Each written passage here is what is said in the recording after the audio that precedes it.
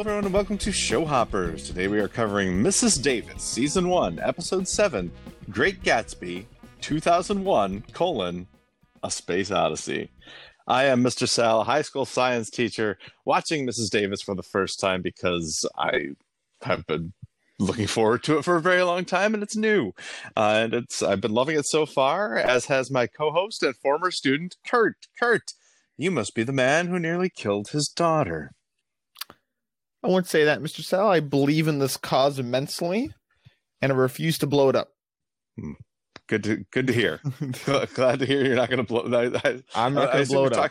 I assume you're talking about the podcast. So yes, I'm glad to do, and the hideout. Good, fantastic.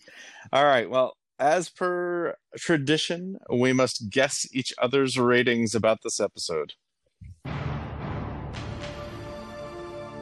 Rating. Okay, Kurt. I am a little nervous about this one because the penultimate one. It's the penultimate episode. I mean, it's like there's a lot here. There's a lot is revealed to us here. I mean, there are still some doors left open for us that we'll need to see what's behind in the finale, but they've laid a lot bare for us here. I think a lot of this episode, a lot of your opinion of the episode hinges on how you felt about the restaurant behind the door, and I don't the tomb. Yeah, I'm not sure that you really liked it all that much. I think you really liked everything going on with Wiley. I'm not sure you were digging what was going on with Simone, especially in the tomb. So, I think you gave this an 8 out of 10.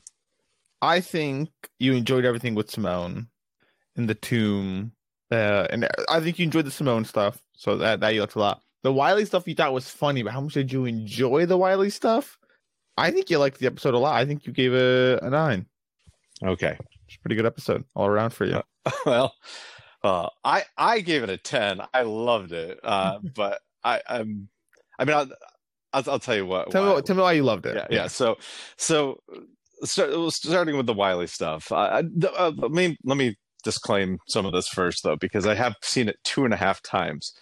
So I watched it all set. I watched it all the way through again, and then I watched the second half of the episode a third time. So, in other words, I skipped forward to the second half. I skipped. So you did the Salica. It's not the Salica. I like the first half. It's okay. not. I'm not criticizing the first half. I think the episode really heats up right about when we first see the sperm whale. So I agree. So from that point forward is when it really picks up. I did like the stuff before that. I liked Wiley's conversation with Mrs. Davis. I liked the boat prep, but it seemed a lot lighter early on than it did once Monstro came out. But anyway, once Monster came out and you get Matilda onto the boat, and Schrodinger and Celeste have their discussion about the relative benefit of trying to talk your daughter out of doing something she's set her mind to, and you get Simone going down into the whale. You get the whale scene, the tomb scene with Mary, and you cut away from that for a while and get Wiley and JQ blowing up the base, and Wiley turning himself in for exploration. I loved all the Wiley and JQ stuff. I actually, on first viewing, I completely loved all of it. I thought I really liked Mary and Simone in the tomb the first time, but I needed a minute to wrap my head around that, and then watch it again to make sure I caught it all, and then watch it again to really let it wash over me. And that's the thing. Like, I think the first time I watched it, I was so just trying to keep my mind to keep up with how fast it was racing around trying to figure out everything that they were saying, that I couldn't really absorb what it was that they were saying right away. When I watched the second time, I was like, okay, I got it now.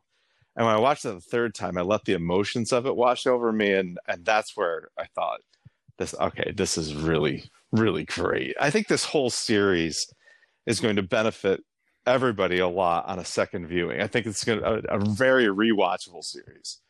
So I'd love to go back and rewatch it from the beginning, knowing how it ends. So what do you think was so difficult about that scene with Mary meeting Simone? Is it almost? It was just a lot. It is a lot, and it's kind of almost, to me. There's the comical aspect to it of like, oh, okay, so now they got Mary in here. Okay, well, that's kind of a little funny to me. Okay, I didn't. I was expecting to see the Virgin Mary. I did. I was like, the Virgin Mary. I was not expecting the Virgin Mary to come out. You weren't? I mean, I brought it up. I know you did, but I really wasn't expecting it. I thought it'd be like, and then I don't know. Okay, but they did say a lot in that. It was so much. There was so much going on. I mean, you have to wrap your head around. I mean, I think because you're not only now trying to retcon everything that you've seen in the restaurant to fit around Mary being behind the door, and this being a sort of like purgatory for Jesus. You're also now trying to wrap your head around how it fits into the Grail, how what she's supposed to do with the Grail, how she's supposed to destroy it. Why does Mary want her to destroy it? Why does Mrs. Davis want to destroy it? Exactly. So, that's the bigger one for me. Is why did Mrs. Davis want to destroy the Grail? And because I mean, I think at some point maybe didn't you say that Mrs. Davis was kind of in cahoots with Jesus, or Jesus was working with Mrs. Davis? In some way, Mrs. Davis is pulling the strings for Jay. Right. And a lot of people theorized that it was Mrs. Davis behind the door. I think at one point you said this was the server farm, right? Potentially, yeah. I thought, yeah. So it does not seem like that's the case. So now we're left to wonder, what's her motivation for wanting the Grail destroyed? She's aligned with Mary, and Mary seems fine with it. But why? I guess it's a funny thing where, and I think people are just like this in life, especially if there's someone that you see as your adversary. Of even if you have like something, you already want to do something, but now that they're telling you, "Oh yeah, go do it," it's like, well, wait a second. Why do you want me to go do that? I was expecting that. Right. See, that's why I never make a trade in Catan. So terrible. It's not even. No, because why am I going to do that? Why do you want me to make this trade? There are such things as win-win trades. Well, not when there's only one winner in the game. No, but given transaction. Okay, anyway, we don't need to get into anyway, sorry. Anyway, all right. So I land on a 10 out of 10 easily in this episode. I mean, honestly, I thought that going into this, but the way you talked about me made me. I'm really nervous about, because honestly, I think that if you're not buying into this episode, I fear it may have ruined the series for you. So anyway, go ahead and hit me. I'll talk to you about some of the good things I liked in the episode. It's a very comical episode. Okay, it is very funny. Like Arthur and Celeste's charm. Oh yeah, yeah. JQ and Wiley are really funny, especially their one scene. Oh my god, when they're outside the pyramid. That was really funny. Yeah. So it was a good chunk of comedy. That being said, I loved the episode. I also gave it a 10. Yeah, right. Oh, good. Fantastic. I also wondered how much this episode would mean to someone who doesn't have a background in Catholicism. So I'm glad to hear that. So tell me. So my understanding, because you're right, I don't have but my whole background is just basically from you, is Virgin Mary is the one that had Jesus, like Jesus' mom, right? Yep. Okay. So Simone's mother-in-law. Yeah. Oh yeah. You're right. Yeah. So that's why I knew that. And so I didn't know what else is really specified. Like I know at one point she talks about anger that she felt, and I know that there's anything that's biblical about the Virgin Mary's anger in any way. I know she kind of explains that. No. It's what causes her to, okay. Well, I just didn't know if it pulled into something else. I did know in the show they explain that's kind of what causes her to make the Grail out of Jay's skull. Yeah. And that whole angle of it. But I felt, as someone who didn't follow any, I wasn't raised Catholic. I thought I could follow the plot. I knew that the Virgin Mary is Jesus' mother, and I think just that's enough to understand it. I don't know if I missed out on things because I was wondering if there's a reference to God in any way, but I didn't see that at any point. A reference in that scene, or just in that scene, like Virgin Mary referring to God, because like God, you're talking about God the Father. God the Father, yes. Right. No, I did not catch it. Okay. Because I was wondering if I was supposed to catch anything with that. And I'm like, I didn't, if that's supposed to be there. But I don't know. To me, it didn't even have to be the Virgin Mary. It could have been anyone that says they're Jesus' mom. And then there you go. So that was basically my viewpoint into it. So there was like an extra element or dimension to being the Virgin Mary. It did go over me. But. Well, no, I think that's the thing that I love about it, is that the Virgin Mary is written as being born without sin, like it's just the ultimate, like the ultimate saint. Like she is perfect, in every way. Like would never be even conceived that she would feel anger. Anger wouldn't be something that she does.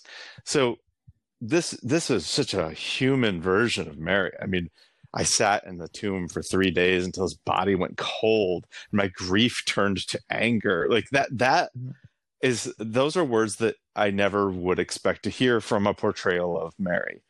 And it was really powerful. I felt like this is some of the best humanization of these religious figures that I've ever seen. Like that they become real people. She talks about, I can see it in my son's eyes. He's in pain.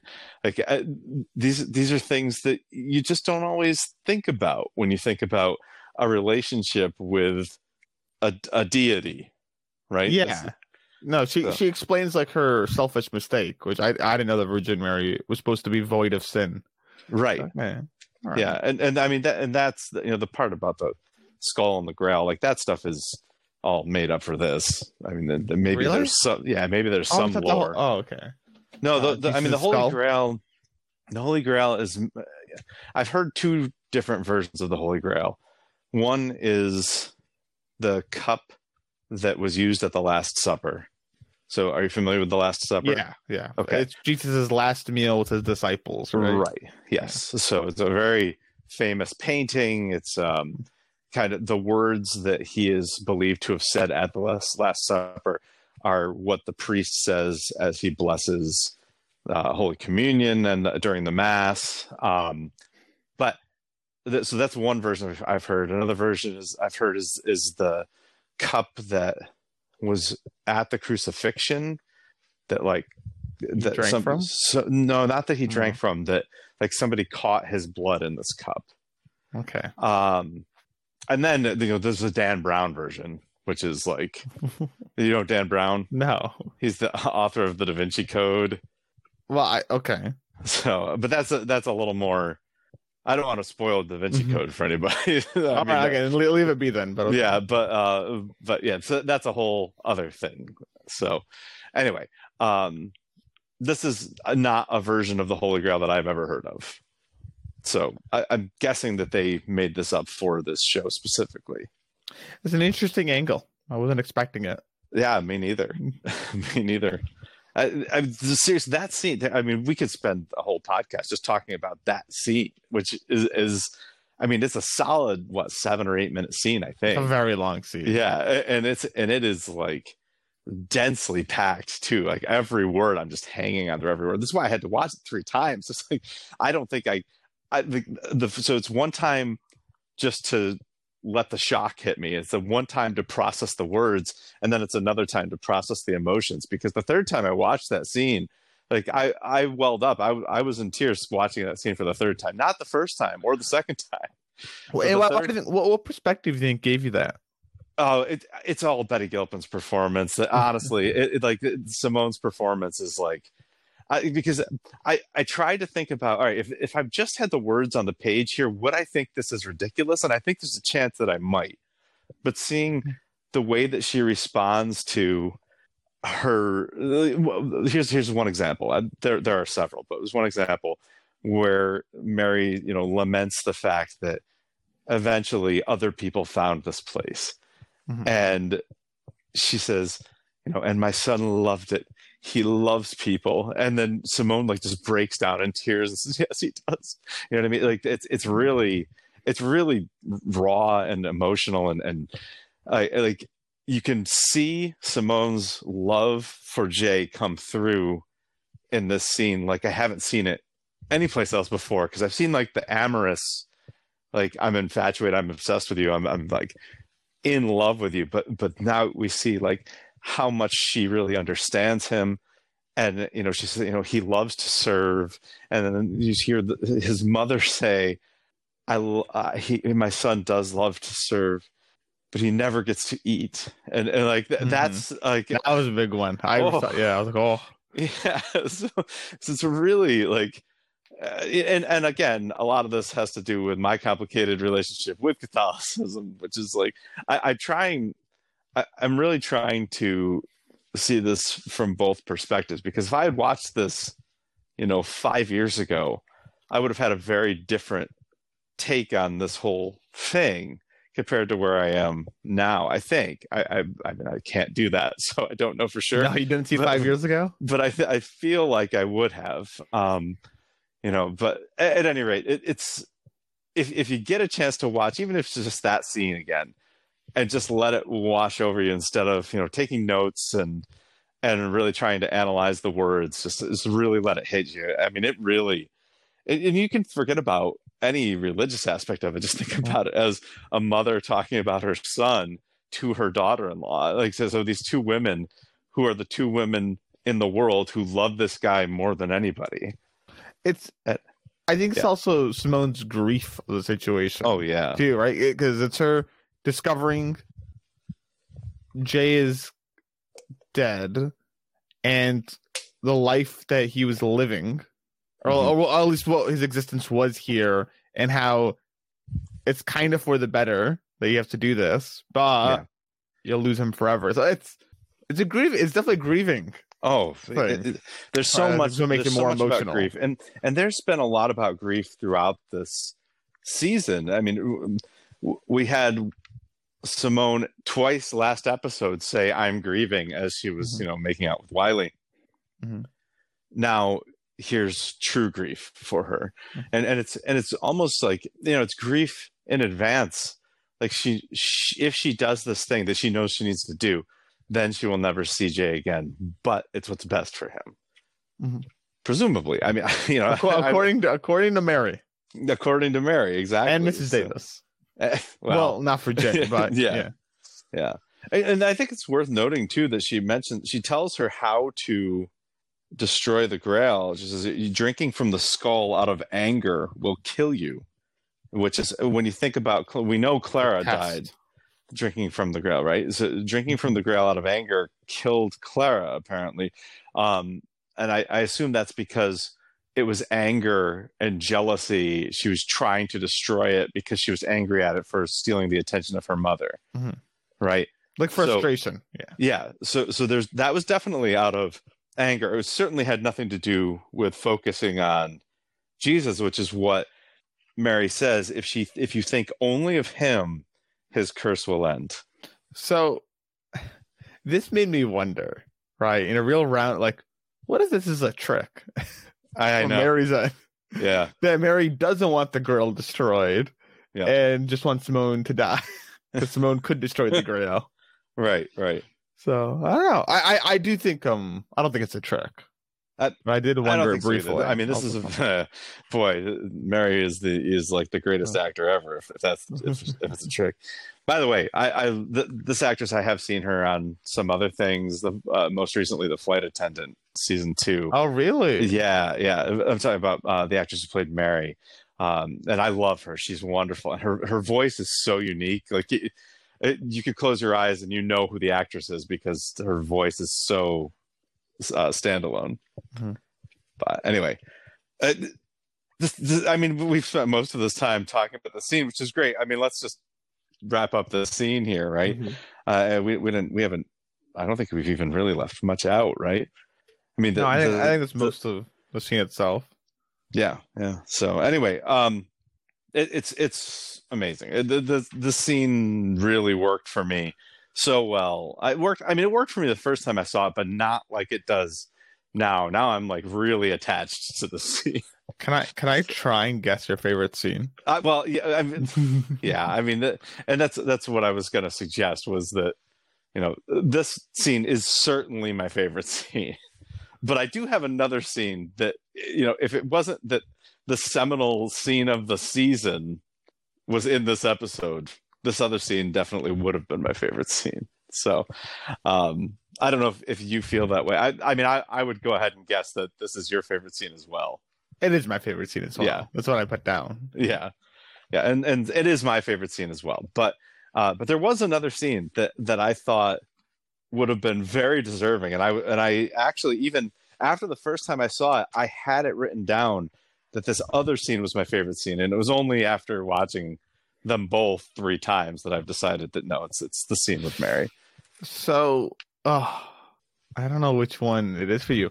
I'll go a little niche one here. I think it's when Arthur and Celeste talk seriously, and Celeste is very concerned with what Simone's doing in Arthur's piece of advice. That's what I think for you. You got it. That's really? Exactly what it was. That's nice. That's a Mr. Sal scene. Knew it. That's amazing. Yeah, that scene. That to me is the turning point of the episode. When they sit down and they have that conversation, and Arthur lays out. I think what really got me was, she calls Arthur out for it. She's like, "Does it weigh on you that your daughter died because of your obsession, your ridiculous obsession?" Which is, her daughter is about to go into a whale, not because of Celeste's obsession, but she's lost her daughter, not to death, but she's lost her daughter because of her obsession. Yeah. And she's criticizing this guy for losing his daughter because of his obsession, which it wasn't even his obsession in the first place. It was hers that he kind of inherited. Oh, but, yeah, you're right. Yeah. She came to him. Yeah. Yeah. He didn't even know anything about it. But anyway, but he doesn't even respond to that. He just goes, huh. There are loads of ways to keep yourself safe inside of a whale's stomach, but she picked the one way that would force her to involve you, and it's Celeste calls it out. That it sounds like he's suggesting that Simone was trying to get her attention, and she says, "Well, you just don't even know my daughter," and she tells him that when Simone sets her mind to it, there's no talking her out of it. There's no way I was going to talk her out of it. And he says, well, the thing of it is that I felt the same way, but I wish I had tried. And this might be why you pegged this scene as my favorite scene, because he says the trying line. And I've quoted this line on other podcasts that we've done for other series, but one of my favorite series after The Leftovers, my favorite series is 6 Feet Under, and there's a line, my favorite line in the whole series 6 Feet Under is, there's a mother, she finds out her son is sick and that he's going to have major surgery that could kill him, and she says, why didn't you tell me? Because he's like on his way to have the surgery when she finds out, why didn't you tell me? And he said, there's nothing you could have done. And she says, I could have tried. That's what a mother does. She tries. And most of the time she fails, but it's the trying that makes you feel loved. And that's when Arthur Schrodinger says here, I wish I had tried. Like it's struck such a chord with me that's very similar to that. It's the trying that makes the kid feel loved. Mm-hmm. And so anyway, this scene was perfect to me, and it would have been my favorite scene if they didn't put like the most important scene in the whole series so far in this episode.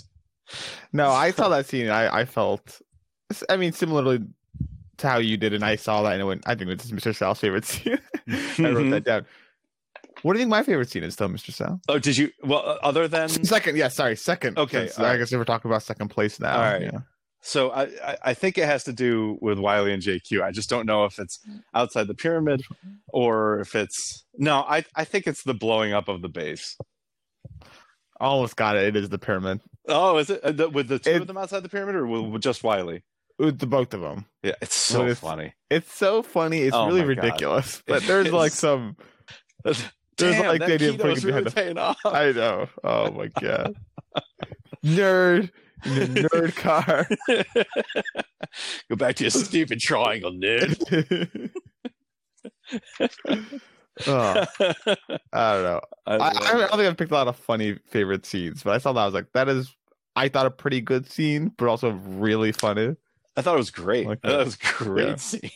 Mm-hmm. It was awesome. And I loved learning about how they met. We know that Wiley has an expiration date, and we now know that JQ was on his way to get an expiration date, and Wiley intercepted him, and that's probably how he recruited a lot of them, most of the, or if not all of the resistance. Pretty smart idea. Just outside the expiration doors, go, hey, don't. Yeah. By the way, have you picked up on? I did not pick up on this until like this episode. That everybody in the resistance is a white male. To me, that strikes me as like I didn't realize they're all white males. I realized they're like all guys. Yeah. So are they all white males? I think they're all white. So they struck me as like some like frat like thing. Yeah. So, but I think there's a metaphor there for people who have power and authority get really pissed off when they start to lose it. I know what you mean by that. Yeah. And certainly the way it's portrayed in this like machismo, like way over the top, toxic masculinity thing. Like I think there's a point that they're trying to make there. So. No, I see what you're saying. No, yeah. It makes sense. It makes sense.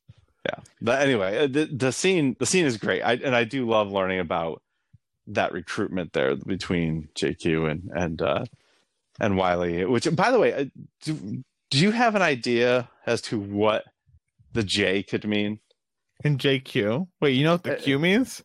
No, because they all start with J. They all have names. I don't remember what Wiley's is. It's J. It's 3 letters. It's J something, but they all start with J. I really don't know. Okay. I also am still wondering about the Sandy Springs redirect. Well, I think we're going to get that in the next episode. I mean, we have to. Yeah, it's the last episode. But so the Sandy Springs redirect, and I do want to come back to this the J thing. But okay. Let me address what you just asked about the Sandy Springs issue. I think so because this episode ends with the rock down to Electric Avenue, right? Yeah, the whole music piece. So Tara Hernandez did an interview, I think it was for Sci-Fi.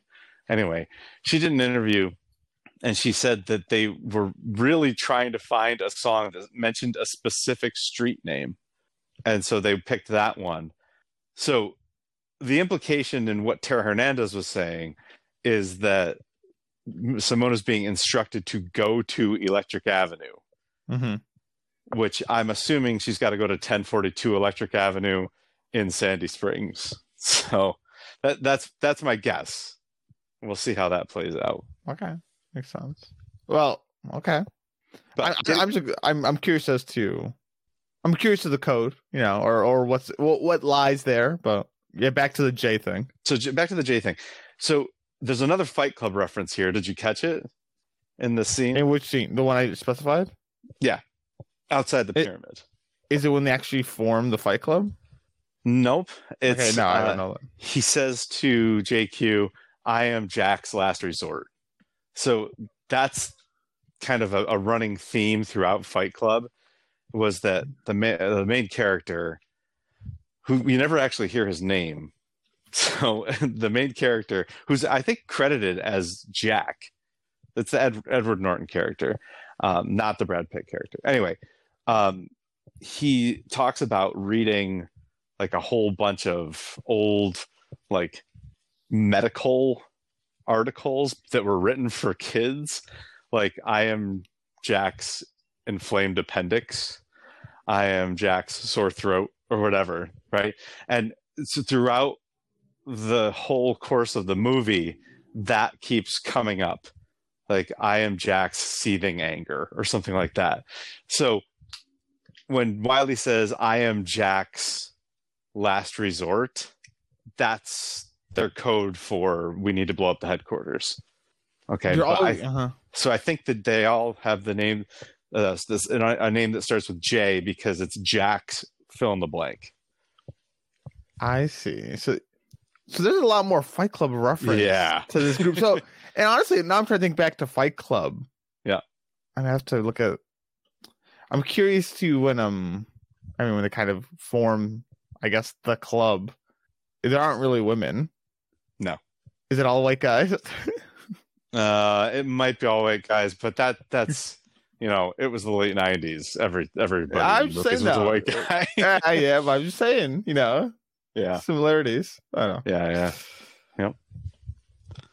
So yeah, I mean it's about people with something. They have something that are feeling disenfranchised or whatever. So I mean, I think that there's a little more to Fight Club than that, but there's definitely a lot more to Fight Club than that. There's more to Fight Club, but yeah, no, I get the point. I mean, they feel disfranchised, right?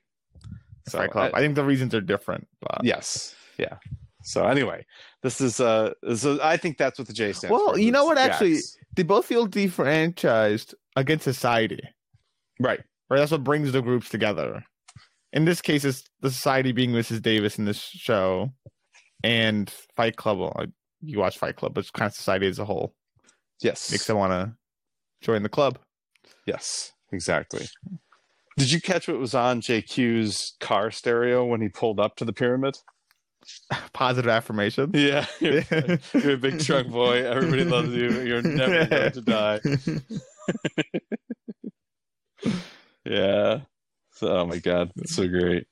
So, I don't know what the Q means in JQ, but I think the J is for Jax.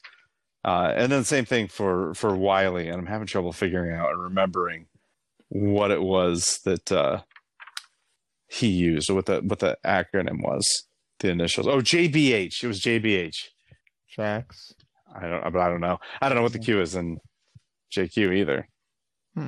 What if the Fight Club ending is what's between JQ and Wiley? Even though I think it's literally impossible. Yeah, it seems like it's literally impossible, but that would be something if they pulled that off now. But yeah, I mean, they definitely have laid the groundwork for it, but this last episode kind of debunks that. No, certainly. But, I think episodes prior you could. Yeah, you're right. Yeah, maybe. Yeah. Maybe not. I don't know. I don't know. They're all referring to both of them, JQ and Riley. So yeah, I don't know. But yeah, so it's really cool. I love that scene too at the pyramid. The guy coming down so pleasant and happy. Are you here to get our expiration date or to? I don't remember what the other choice was. To I think turn yourself in. Turn yourself in. Yeah, like report for it. Right. I can't remember the terminology that he used though. Anyway, check in. Who knows? Yeah, I don't know. Anyway, he was great too. But yeah, so he was just a big nerd. Big nerd. Oh God. Assume yourself back to your stupid triangle, you nerd. I love it. Oh my God, Christmas Time in Topless is absolutely hysterical. Yeah, I think when we have our recap episode, we have to have funniest moment. Probably could. Yeah. I think funniest moment, most shocking moment. I got two shocking things. I don't know what I'm going to pick. So anyway, there's plenty of shocks throughout the whole series. So anyway, this is a great episode. I'm glad you liked it because I'm head over heels in love with this series. I'm so excited to see the finale. And simultaneously so sad that it is the finale. I just don't even know what I'm going to do with myself. I think they've set it up well. Yeah. So I'm very curious how the finale is going to go because it's going to go a lot of ways, and I don't have no idea how it's going to end. I really don't. They're going to do stuff I don't expect. I mean, seriously. There's going to be something I have no way of seeing happening. Absolutely. But I'm going to, and listen, we talked about it last week. It's such a convoluted plot, and not that it's a bad thing. I know. I wonder what else they'll pull in. I don't know. I don't know. A couple other things before we start recapping here that I wanted to mention was there is a biblical story about being swallowed by a whale. Are you familiar Really? with this? No, I Yeah. didn't know that. There's a story called Jonah and the Whale. And the way that the story goes is that Jonah was asked to go to, I think it's Nineveh. Anyway, Jonah was a prophet. Okay. And he was asked by God to go to a city. I think it was Nineveh, but go to a city because they were mired in sin and God was going to destroy the city if they didn't repent. Okay. And he refused. He said, I don't want to do that. I'm not doing that. And he got on a boat and he went someplace else. And the boat hit like these terrible, turbulent waters. Just, I mean, completely was about to wreck the boat. And Jonah tells the rest of the crew, this is my fault. This is God punishing me because I wouldn't go to this city and get them to repent. You should just throw me overboard and then you'll be fine, which they do. They throw Jonah overboard and then the ship is fine. But God sends a whale to swallow Jonah and Jonah so that Jonah can survive. Forget about the stomach acid. We don't worry about that. Just wait a second. Yeah. So Jonah lives inside the whale for a short period of time and has another conversation with God where he says, I'll do it. I'll go to the city and get them to repent. So the whale spits him out. He goes to the city. They repent. And everybody kind of lives mostly happily ever after. So that's the story. I don't think it really applies too much here, but I mean, being eaten by a whale to some degree, I'm sure they've, looked at the story. Right. This reminds me of what I thought was a plot hole, potentially a plot hole that I found a solution for, and maybe they said the solution and I missed it. But correct me if I'm wrong. Where does Simone get her oxygen supply from for the suit? Through the umbilicus. How did she breathe? How did she breathe after she disconnected for that long? I mean, I think that's well, okay. So I guess at that point she used the ipecac, the whale ipecac, to get the whale to vomit her out, and then just came to the surface. But it was night and it was day by the time she was. Yeah, they were also 40 hours offshore, right? Well, I don't know if they were 40 hours offshore. It took them 40 hours waiting for the whale, but they might have gone to the spot like within like 2. I don't know how far offshore they were. That's true. I don't know. I guess that's my thought that happened, and I'm like, well, wait a second, because Celeste like literally says in the episode, she's the one that all the air is all pressurized, it all comes right through the cord. Is two things: either the suit holds some air, but it didn't seem like it the way Simone was like getting ready to like go without air when she took it off. So my only other thing is she got to the surface very quickly and could breathe from there. Or 2, the suit can from water it can get oxygen out of the water through hydrolysis or something. I don't think that's the case. I have no idea otherwise. I think my headcanon was she just got to the surface quickly and then she could breathe. Whatever. But doesn't really matter to me. Yeah, I don't care either. Because they could have just said the suit had oxygen in it. It's not like it's not right. Not a big deal. I mean, there is a hole in the suit once she detaches the umbilicus. So the holes conceal themselves. Okay.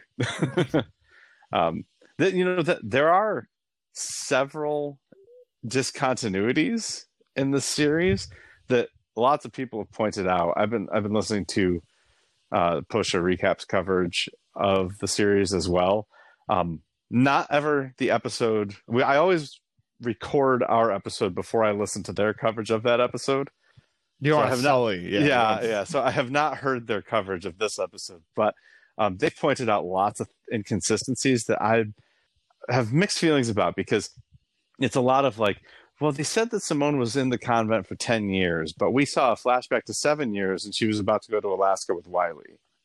So there's another one that they said that Celeste clearly typed in the password spelling Celeste with an E at the end, but all of the permutations that the algorithm gave Simone had no E on the end of Celeste. Oh, these are like small So yes, I think these could just be overlooks. It looks like it is. But they're wondering if this isn't like multiple timelines, and I'm like, I don't think it's multiple timelines, especially not with only one episode left to go. If they tell us in the last episode that they're on multiple timelines, I'm not sure. Well, you how I'm gonna see feel about Arthur that. Schrodinger with his cat. Yeah. Well, we had a Schrodinger's cat situation here where Mary says Jesus is dead and alive. I know. So that was interesting. That was pretty good. By the way, I thought the visuals were really impressive in this episode. I thought so too. I thought it was a really good looking episode. The explosion, the whale, being inside the restaurant. Yes, inside the restaurant, when she looked up at the ceiling and she saw like the whale's insides and the hat floating, I thought that was really striking. I thought it was really cool. I also thought it was pretty cool when the whale came up out of the water and crushed the boat. That was pretty amazing as well. So yeah, whaled them. Whaled them, exactly. The other whale reference that they made here, I don't know if you caught this or not, they kept calling the whale Monstro, which is the name of the whale in Pinocchio. Are you familiar with the Pinocchio story? No, there's a whale in Pinocchio? Yeah. No, I'm not. So when Pinocchio gets separated from Geppetto, he gets like sold to the puppeteer and then brought off to whatever it's called, Pleasure Island or whatever it is, where they start turning into donkeys. Are you familiar with that part of it? No, I'm not. I don't think I know Pinocchio that well. All right, let me back this up a little bit. So Pinocchio's... I thought I knew Pinocchio, Mr. Sal. I'm not going to lie. Okay. Do you know Pinocchio in the story? I'd be like, oh, yeah, of course I do. So Pinocchio is a wooden puppet made by a toy maker. That I do know. And then the toy maker Geppetto wishes that the puppet were alive. The blue fairy brings him to life, but only as a living wooden boy, not a real boy. He's got to earn his real boydom by being a good boy, right? And every time he lies, his nose grows, right? And he gets caught up with this bad group of people who think it's amazing that he's a puppet walking around with no strings. So they bring him to this puppeteer who puts him in a show, but also imprisons him, and eventually brings him to this place called, I think it's called Fantasy Island, but it might be Pleasure Island. One of the two. I think it's Pleasure Island. Anyway, at this place with all these kids that have been kidnapped, is terrifying. They all start turning into donkeys, and eventually Pinocchio escapes. He goes back home, and Geppetto's gone because he's gone to look for Pinocchio. And it turns out that Geppetto has been swallowed by a whale named Monstro. And so Pinocchio goes to find him, gets swallowed by the same whale, so they reunite inside the whale and then gets, spewed out from the whale. I don't know, so many forms of content were all related to getting swallowed by whales. How commonly do whales swallow people? I guess common enough. I don't think so. I know. Now I think it must be. Well, why else is this so many forms and nobody of media takes the content? stomach acid into account because for Mrs. Davis. Well, maybe there's different layers, right? Like there's the stomach, but if you can chill in like the esophagus region, you're doing all right then.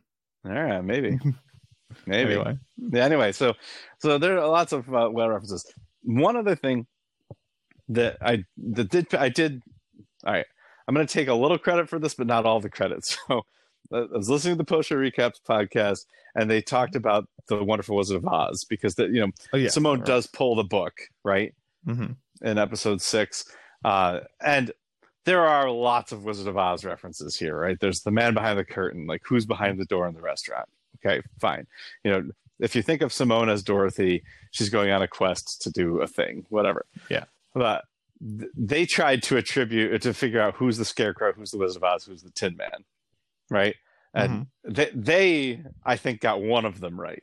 I think they got the Tin Man right, which would be Celeste, who seems very heartless. That makes sense. But the lion, who they say? Okay, wait. I want to see if I can get it. The lion. I have no idea. Wiley? That's what I say. They did not say the Wiley was the lion. They said Schrodinger was the lion, and I vehemently disagree. I think 100% it's Wiley. I vehemently disagree. You seemed really heated about this. Well, because as soon as they said the Wizard of Oz, and they said, Simone's going on a quest, much like Dorothy, who are the other ones? I paused it. I was like, Like, it hit me. I was like, oh my God, it's perfect. It's perfect. So Celeste is obviously the Tin Man. She has no heart, or she seems to have no heart. Wiley is obviously the Lion, because his whole story is about courage. His whole story is about how he doesn't he's a cowboy who didn't earn his boots, right? You know, he chickened out on the bull. Coward. Literally multiple times in this episode they bring up in this episode, yeah. Of his cowardice. Yes, and exactly. he's trying to not be a coward, and goes to the pyramid at the end. Yeah, exactly. I am not a coward. Like, yeah, it's so I think pretty clearly he's the Lion. And then the Scarecrow, to me, that's Scarecrow. I don't know.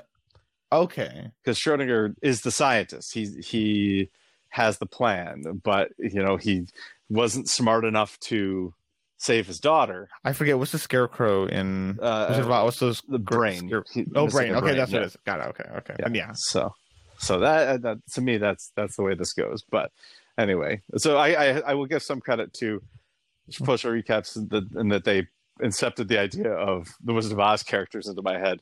But I think they were wrong about who they assigned to which character. So I definitely think Wiley's the Lion. Yeah, that one. That one I think. I mean, I guess I also that seems like the easiest one to me. Me too. I know. Yeah, if you told me the Wizard of Oz characters, right? Yeah, the three of them. The first one I would probably guess. Yeah. Yeah. Exactly. So anyway, so that's a lot of preamble that we've had before we start recapping. Anything else you want to say before we run through the scenes? No. Okay, well, let's then enter the recap.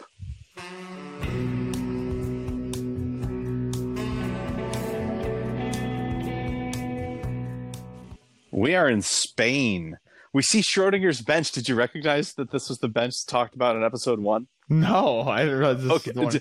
Do you remember in episode 1 when Schrodinger gets rescued, the person who rescues him says, "Oh yeah, your whole crew, they all died. Their bodies were covered up." But they have a memorial bench to you and your crew by the Burger King. Like, this is the bench. Yeah. Yeah, because I remember he was so amazed how they knew such a odd location on the top of their head. And exactly. It's because of Mrs. Davis. Yeah. Yeah. So this is the bench.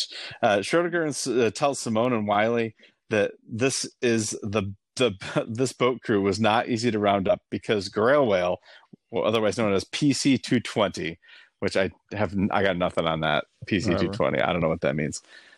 Has attacked 12 more ships since his. Celeste arrives with the suit, and she and Arthur have instant chemistry over daughter killing. She says to him, "You must be the man who almost killed his daughter." And he says, "I've heard you almost had some." No, I'm sorry. She says, "You must be the man who killed his daughter." And he goes, "I hear you almost had some experience with that yourself." And it's all done very flirtatiously. It's really interesting. So anyway, it's funny. It's really funny. Yeah. So there's some Weird Al looking dude who plants a tracking device on the boat. Mm-hmm. Simone tells Wiley that she needs to talk to him in private, and very quietly whispers in his ear that there's this tracking device in his shoe, probably Father Ziegler. But there's no audio on it, so why are they whispering? Well, that's so that she can handcuff him to Schrodinger's bench.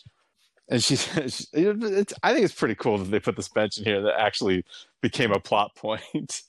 No, that's amazing. I didn't even realize it. That is.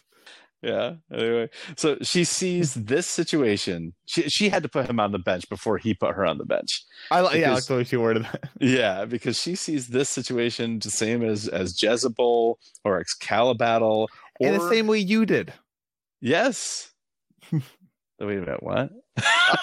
Wiley would self-sacrifice. Oh yeah. And that's exactly what Simone's concerned about. That's what I thought was going to happen, was he was going to self-sacrifice. And I didn't think that was not going to happen. Right. My prediction was, we already went over. We haven't gone on to predictions yet. But. Yeah. So anyway, and also the expiration date, all as ways to prove himself to her or himself, or prove that he's worthy of his boots or whatever else he thinks. But he thinks that she just can't put her feelings for him aside, and that she'll be tempted, and she feels guilty for hooking up with him and cheating on her husband. But she got a permission for that, so it's fine. Oh, darn. I do love this little fourth wall bit breaking. Oh, being the love interest? Yeah. So. They argue about whose quest this is and who's the love interest. I love it. So Yeah, but anyway, Simone leaves him there. Now, Matilda and Ziegler are on the hunt. Matilda is nervous that Clara might be there because she finds out that Schrodinger is there. She gets very tense at that point. Mm-hmm. Wiley gets a visit from Prime Minister Selena Fernandez de las Casas of Spain. Prime Minister of Spain. After he destroys the tracking device with his bare foot, which is hysterical to me. I don't know if you caught this or not. He gets the tracking device out of his shoe. Mm-hmm. He puts it on the ground, and instead of whacking it with the shoe, he whacks it with his bare foot, and then he winces like, ow, why did I do that? It's really funny. Anyway, the Prime Minister is there on behalf of Mama.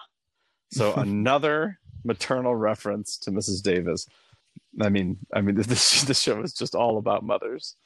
But all right, she's there on behalf of Mama, and she knows all about the resistance. She wants him to franchise it because she wants the power. Her server farm is their off-the-grid server, and she wants more. She knows he has no intention of reporting for his expiration date, which is about 48 hours away. So 4 billion users are going to be notified that he is what he has always tried to hide, a coward. Oh, no. She wants to free humanity, not enslave them. And the Prime Minister cuts Wiley's cuffs. So technically not wrong. Bring humanity one handcuff at a time. That's right. So we were told last episode that Mrs. Davis does lie to her users to keep them engaged. And so we'll have to see if Wiley... Now, at what point did you realize that she was playing Wiley here? Even here, I was kind of weirded by the fact of just trying to get onto their computer system. Like, sure, there's other better systems than what they have. They don't have the best system. But there's this off the grid. Yeah, but that means nothing. So then she can't do anything if she's off the grid. Like, it's just a backup? Like, you can't, See, you had an advantage here. I did not pick up on the fact that she was playing Wiley until... I didn't realize that she... I just thought maybe it was like weird writing or like just like I didn't think she was trying to trick Wiley at this point either. But I was just I saw that when they saw that like it makes sense. Okay, fine. She's decentralized. Maybe she's like on all these other like computers. Maybe even like people like run Mrs. Davis. I don't know, but just off the grid part, I was like, why does that matter though? I was like, if their computer system's off the grid, like. Whatever, maybe they're just. I'm just gonna go with the most computer system, and she wants to put it on the grid and wants to be on their servers. That's what I just kind of like went with. Yeah, but okay, yeah, I don't know. I wasn't thinking any of that. What I did catch on to though was when she says this. I don't know if you heard the terminology. She says, "In the beginning, I was delocalized or decentralized or whatever." Yeah. So the phrase "in the beginning" is very biblical too. So. In the beginning, God saw what he created and saw that it was good and all that stuff. It's a creation story, which is what she's telling her own creation story.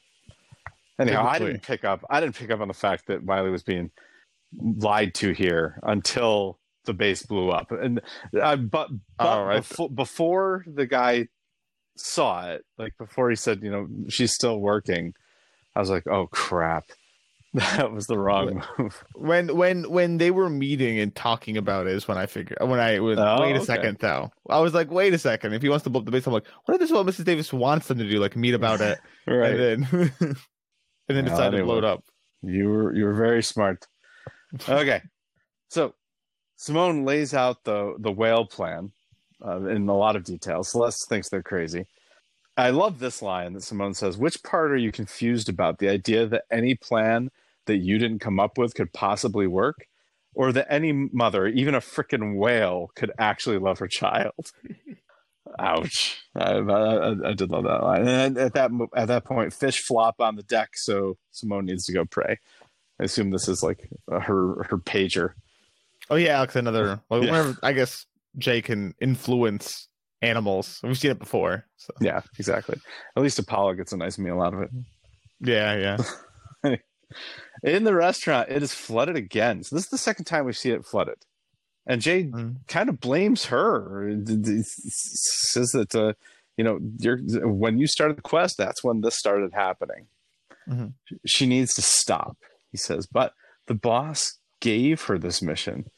But Jay boarded up the boss's door. Can you even do that? Isn't he going to get all wrathy? But he tries to convince her to go off grid and avoid Mrs. Davis, like this priest that was in there from, I don't remember where it was, Guyana, maybe? I think it was Guyana. Anyway, he commands her to stop in a very deep, rumbly, scary voice. This was pretty funny. She's going to try to forget that he said that and go back to the boat. Meanwhile, in Reno, so I mean, I don't know. Go ahead. Before you go back to Reno, like in this restaurant, especially with the context of later on in the episode. Mm-hmm.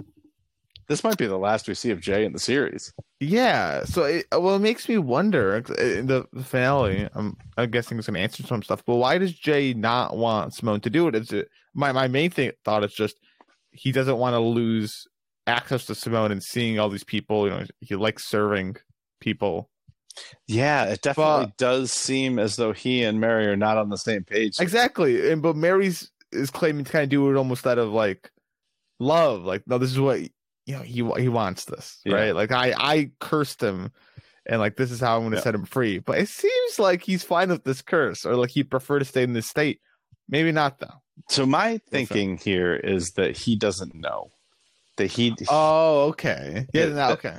Mary does not want to admit to him that she took his skull and preserved it in amber and pitch, and now he's stuck here. Okay. Okay.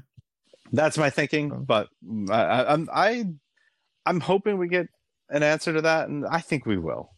Yeah, we'll see. Right? I think something in some ways will be answered. Yeah, exactly. However way, I don't know, but something. Yeah. Right, exactly. All right, so I still, and this I feel like we're not going to get an answer to. Who was the other guy in the restaurant who was working in the restaurant? Who was that?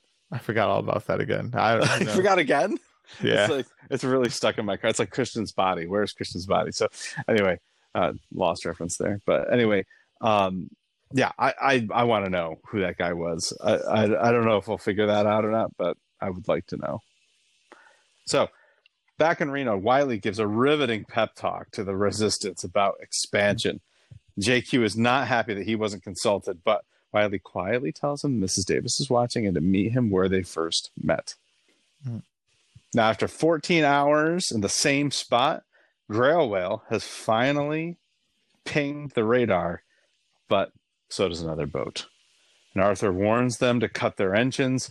Simone warns them, but Matilda doubles down, full speed ahead, and Grail Whale wrecks their world. So is this the end of Ziegler? I think so. I think that's it for Ziegler. I was surprised Matilda survived. But yeah. I think Ziegler's hat is in the whale too, so yeah, I think Ziegler's gone. But goodbye, we'll see, I guess. Yes. All right. Next scene we've already talked about a lot. Wiley and JQ meeting up. Actually, the next two scenes because then after that it's Arthur and Simone talking. Anything you want to say about either one of those scenes before we move on? No, we get to the suit up. Yeah, then we get the suit up. Arthur lays out all the contingencies and safeguards.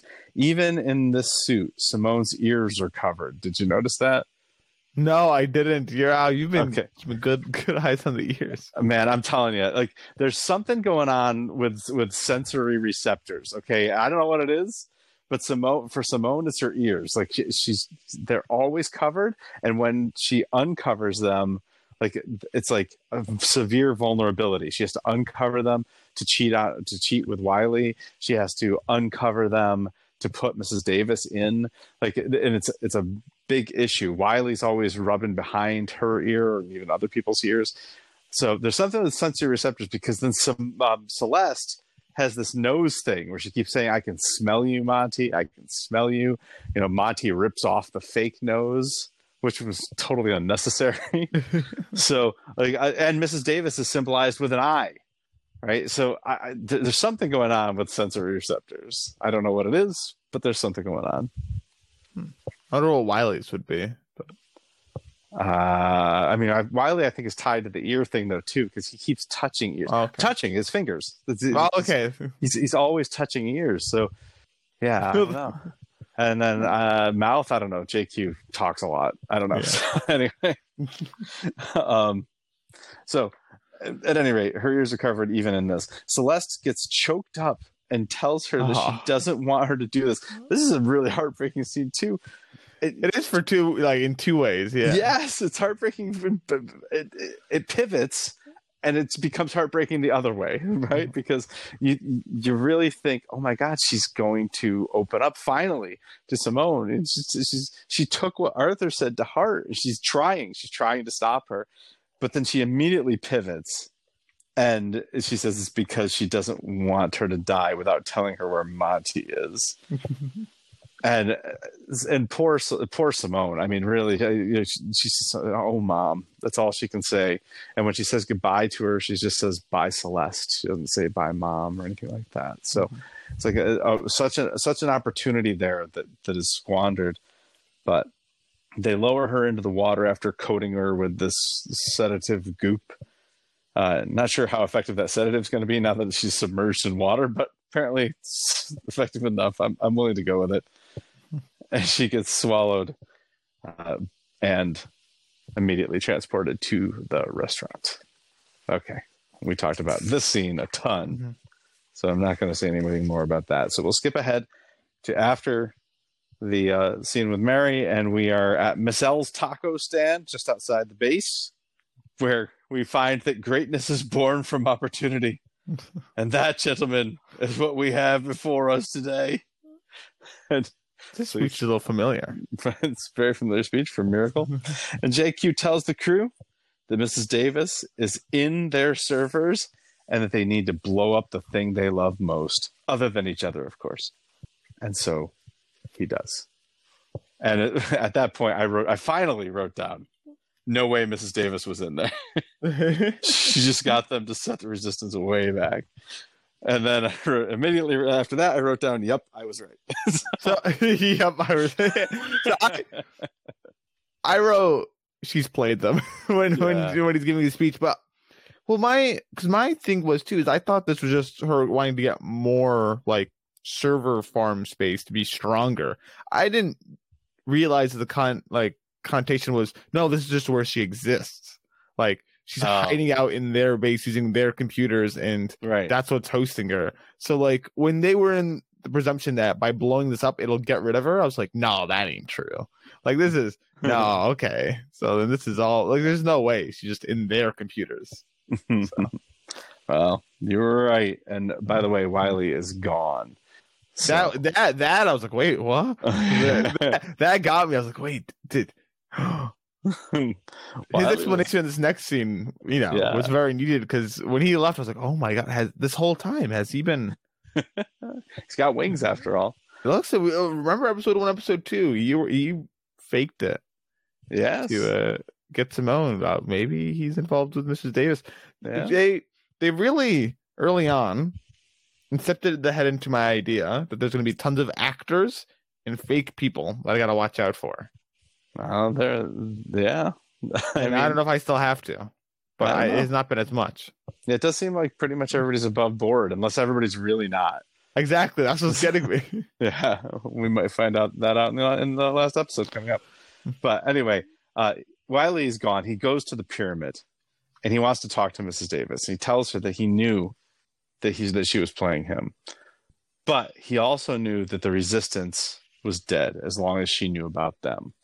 So they were. He actually uses the line "resistance is futile," which is a Star Trek quote. But anyway, and so in order to set his brothers, the people, the guys he loves, free, he had to blow up. He had to blow it up. The resistance had to die because it was a. There's no point if she knows. Was destined to fail. Yep. Yeah. So, and by the way, he is no coward. He's ready to expire. So Simone washes up on a beach with the Grail. She's pumped until she sees the crowd approaching her singing Electric Avenue. And we see that is our penultimate shot for the episode, our final shot. is Wiley being driven to the pyramid. So it's definitely a good penultimate episode. I mean, I'm curious to see how it's going to end. The title, I'm not crazy about the title of the episode. The title of the final episode? No, this one. I don't know the title of the final episode. Well, okay, then what's an alternate title for you? Grail Whale. It's got to be Grail Whale, right? Grail Whale. It has to be. It has to be. Look, the alliteration. I don't know. It's not alliteration. It's rhyming. But rhyming. Sorry. Yeah, my bad. Yeah, but yeah, it is. It's got to be Grail Whale, right? I think so. I think better than this, but I guess it's algorithmically generated, so that makes it good. Yeah, I guess. I don't really know either of those stories, Great Gatsby or 2001: A Space Odyssey, very well. I've seen 2 versions of the Great Gatsby in movie form. I've never read the book. I don't know. It's about a rich guy. That's about all I know. I've seen neither. 2001: A Space Odyssey, I have not seen. So that might be considered criminal by some people, but I apologize. I have not seen 2001.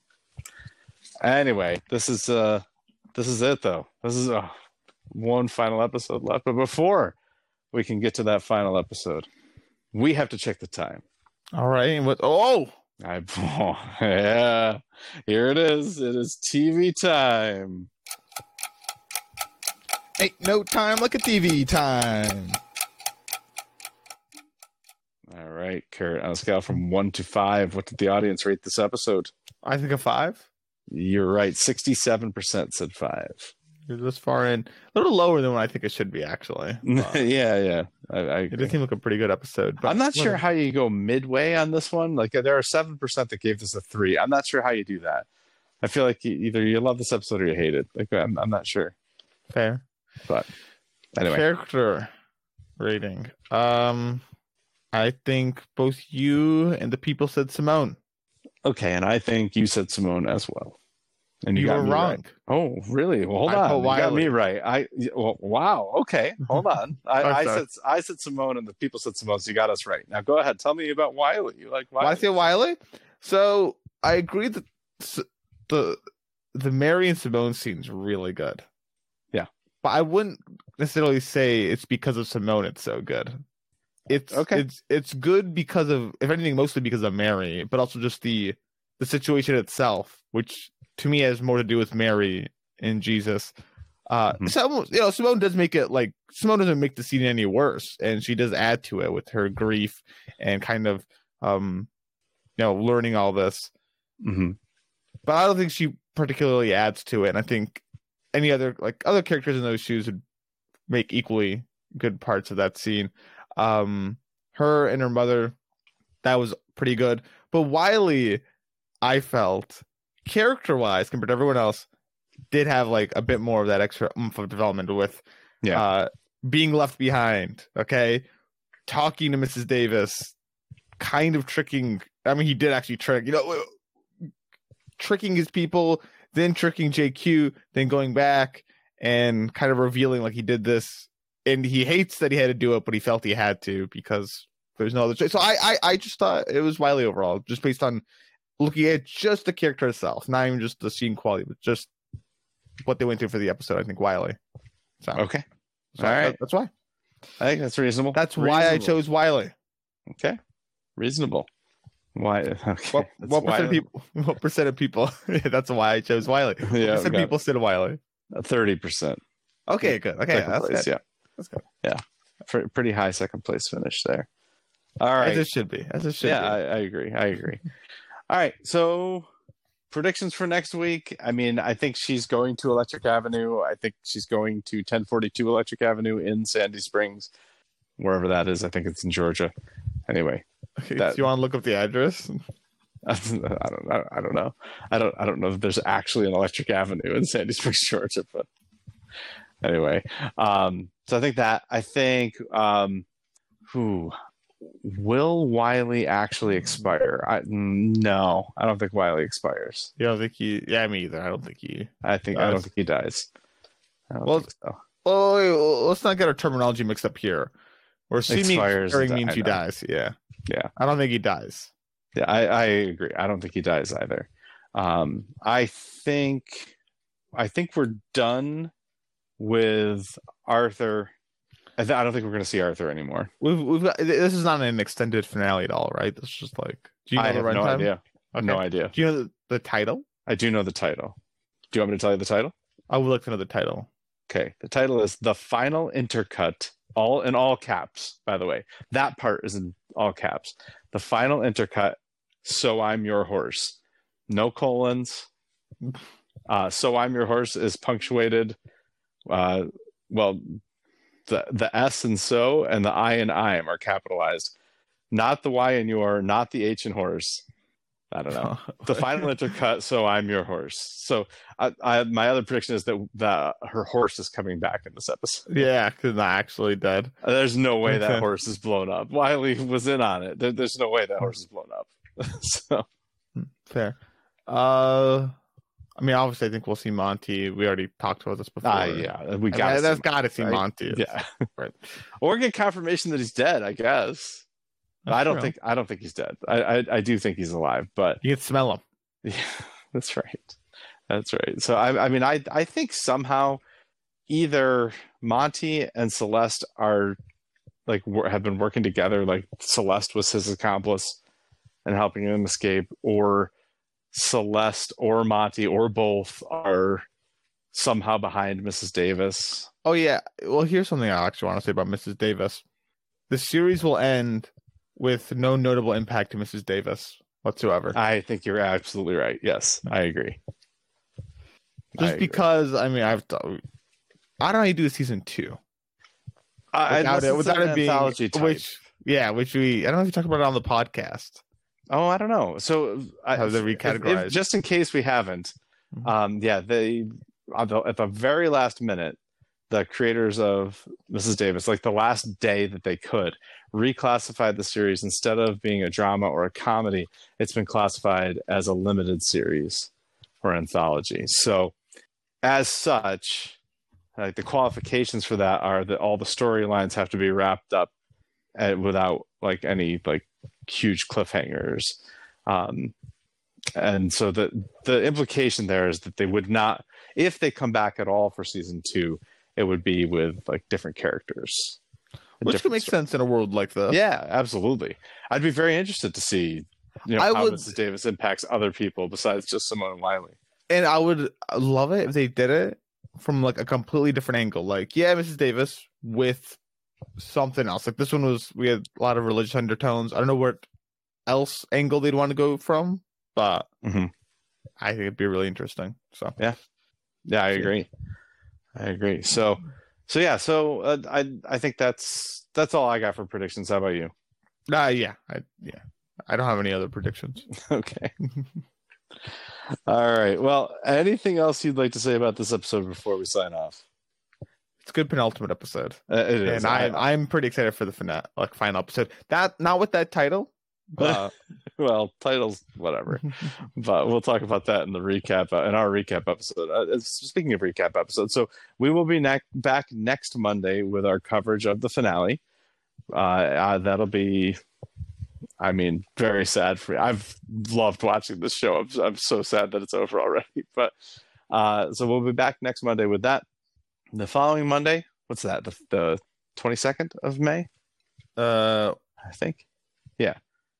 That'll be our episode 8. Yeah. That's when we drop our finale coverage. Yes. The 22nd of May. On the 29th of May, we will drop our recap episode where we will run through the series episode by episode, ranking them from our least favorite to our favorites. We'll have character awards to give out, maybe some awards for our funniest moments, favorite moments, whatever. Definitely. So we'll examine some of the deaths.